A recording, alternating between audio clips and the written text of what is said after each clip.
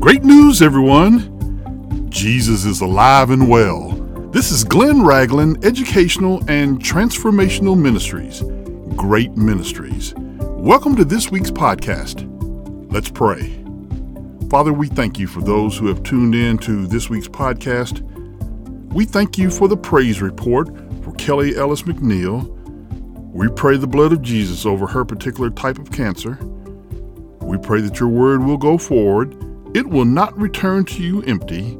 It will accomplish what you sent it to do. In the name of our hope, Jesus Christ. Amen. We continue our study of betrayal in the Bible, and we shift our focus to why Jesus was betrayed. The religious leaders of Jesus' day were so infuriated with our Lord that they wanted him dead. But why? Here are some of the reasons why. Jesus made claims that the religious leaders could not believe. When the religious leaders confronted Jesus about healing on the Sabbath, listen to his response in John 5, verses 17 and 18. But Jesus answered them, "My Father has been working until now, and I have been working." Therefore, the Jews sought all the more to kill him, because he not only broke the Sabbath, but also said that God was his Father, making himself equal with God. My friends, this was one of the claims of Jesus, and let's examine some more claims. As Jesus taught in the temple, he says these words to the religious leaders in John 8:58. Before Abraham was, I am. My brothers and sisters, Jesus claims to be the great I am, the voice of God from the burning bush. I am is the eternal God who existed in eternity past. Jesus claims that Moses wrote about him in the scripture in John 5, verses 45 and 46, which reads, "Do not think that I shall accuse you to my Father. There is one who accuses you, Moses, in whom you trust. For if you believed Moses, you would believe me, for he wrote about me." Folks, if the religious leaders did not believe the words written about Jesus, they certainly were not going to believe his own words. Yet, Jesus claimed to be greater than Jonah and Solomon in Matthew 12, verses 41 and 42. My comrades for Christ, Jonah preached to Nineveh, and they repented. Jesus preached to Israel, and they did not repent. Solomon was one of Israel's greatest, richest, and wisest kings, yet Jesus claimed to be greater. You can imagine the anger that was increasing in the religious leaders. In Matthew 11:27, Jesus claims to know God personally. It says, "All things have been delivered to me by my Father, and no one knows the Son except the Father, nor does anyone know the Father except the Son, and the one to whom the Son wills to reveal him." My friends, it is important to note that the Son chooses to reveal the Father to some people. That's why you can't get upset with people who cannot see God as you see him. Another claim of Jesus is that he came from heaven in John 8:42. He proclaims, "If God were your Father, you would love me, for I proceed from and come from God, nor have I come of myself, but he sent me." Jesus goes on to claim that he is the only way to God in John 14:6. "I am the way, the truth, and the life. No one comes to the Father except through me." My Christian companions, this claim is currently being challenged as the world believes that there is more than one way to God. Jesus confirms that he is the Messiah as he speaks to the Samaritan woman at the well in John 4, verses 25 and 26. It reads, "The woman said to him, I know that the Messiah is coming, who is called Christ. When he comes, he will tell us all things." Jesus said to her, "I who speak to you am he." My friends, there are many times in the Bible that the religious leaders asked Jesus to reveal himself, yet here he reveals himself as the Messiah to a Samaritan woman. In addition to these claims, Jesus had other claims which upset the religious leaders, including, he is the only way of salvation from sin, John 5:24. Everyone must bow to him and call him Lord, Romans 11:14. But it was his words in John chapter 10, verse 30, that renewed the efforts of the religious leaders to stone him. Jesus answered their request to tell them if he was the Christ, saying, "I and my Father are one." Folks, this claim led to the charge of blasphemy by the religious leaders. In addition to the claims made by Jesus, his deeds also angered the religious establishment. Jesus healed on the Sabbath, he ate with sinners, he brought people back from the dead, and his deeds were broadcast throughout Israel. When he healed the man who was possessed by a demon and blind and mute in Matthew 12 verses 22 through 24, the religious leaders accused Jesus of being a devil because he cast out demons. But some asked if he could be the Messiah in Matthew 12:23. And all the multitudes were amazed and said, "Could this be the son of David, the Messiah?" One of the things that really upset the religious leaders was that Jesus was a threat to the religious system they had established. The temple was built for prayer, but it became big business, especially during the feast.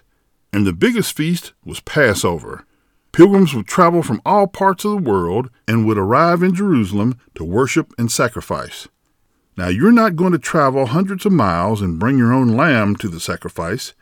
There were lambs available for sale at the temple. Now, here's how the religious leaders would profit. If you bought a lamb or doves at the temple, the only money accepted were temple coins. The money changers would exchange your money for temple coins.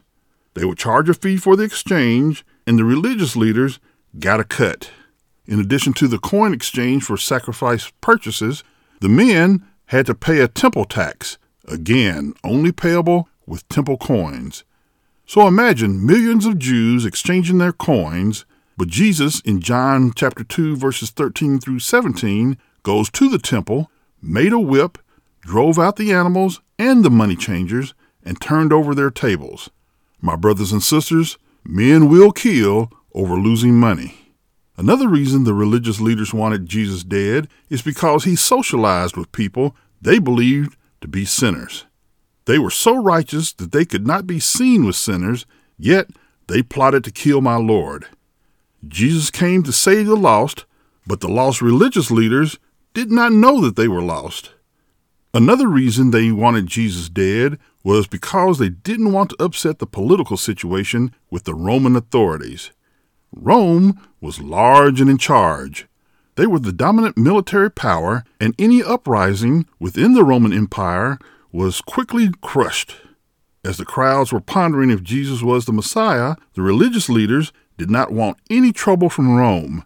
In order for the Roman Empire to maintain a standing army, build and maintain roads, erect public works projects, and maintain the high standard of living, the Roman government levied heavy taxes on its citizens.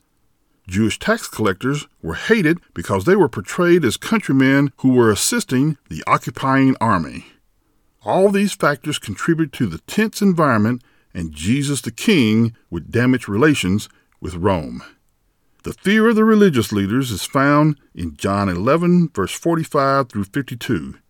My friends of Christ, after Jesus raised Lazarus from the dead, many Jews believed in Jesus. Listen to the narrative between the Pharisees and the council in John 11, verse 47 through 50. Then the chief priest and the Pharisees gathered a council and said, "What shall we do? For this man works many signs. If we let him alone like this, everyone will believe in him, and the Romans will come and take away both our place and our nation."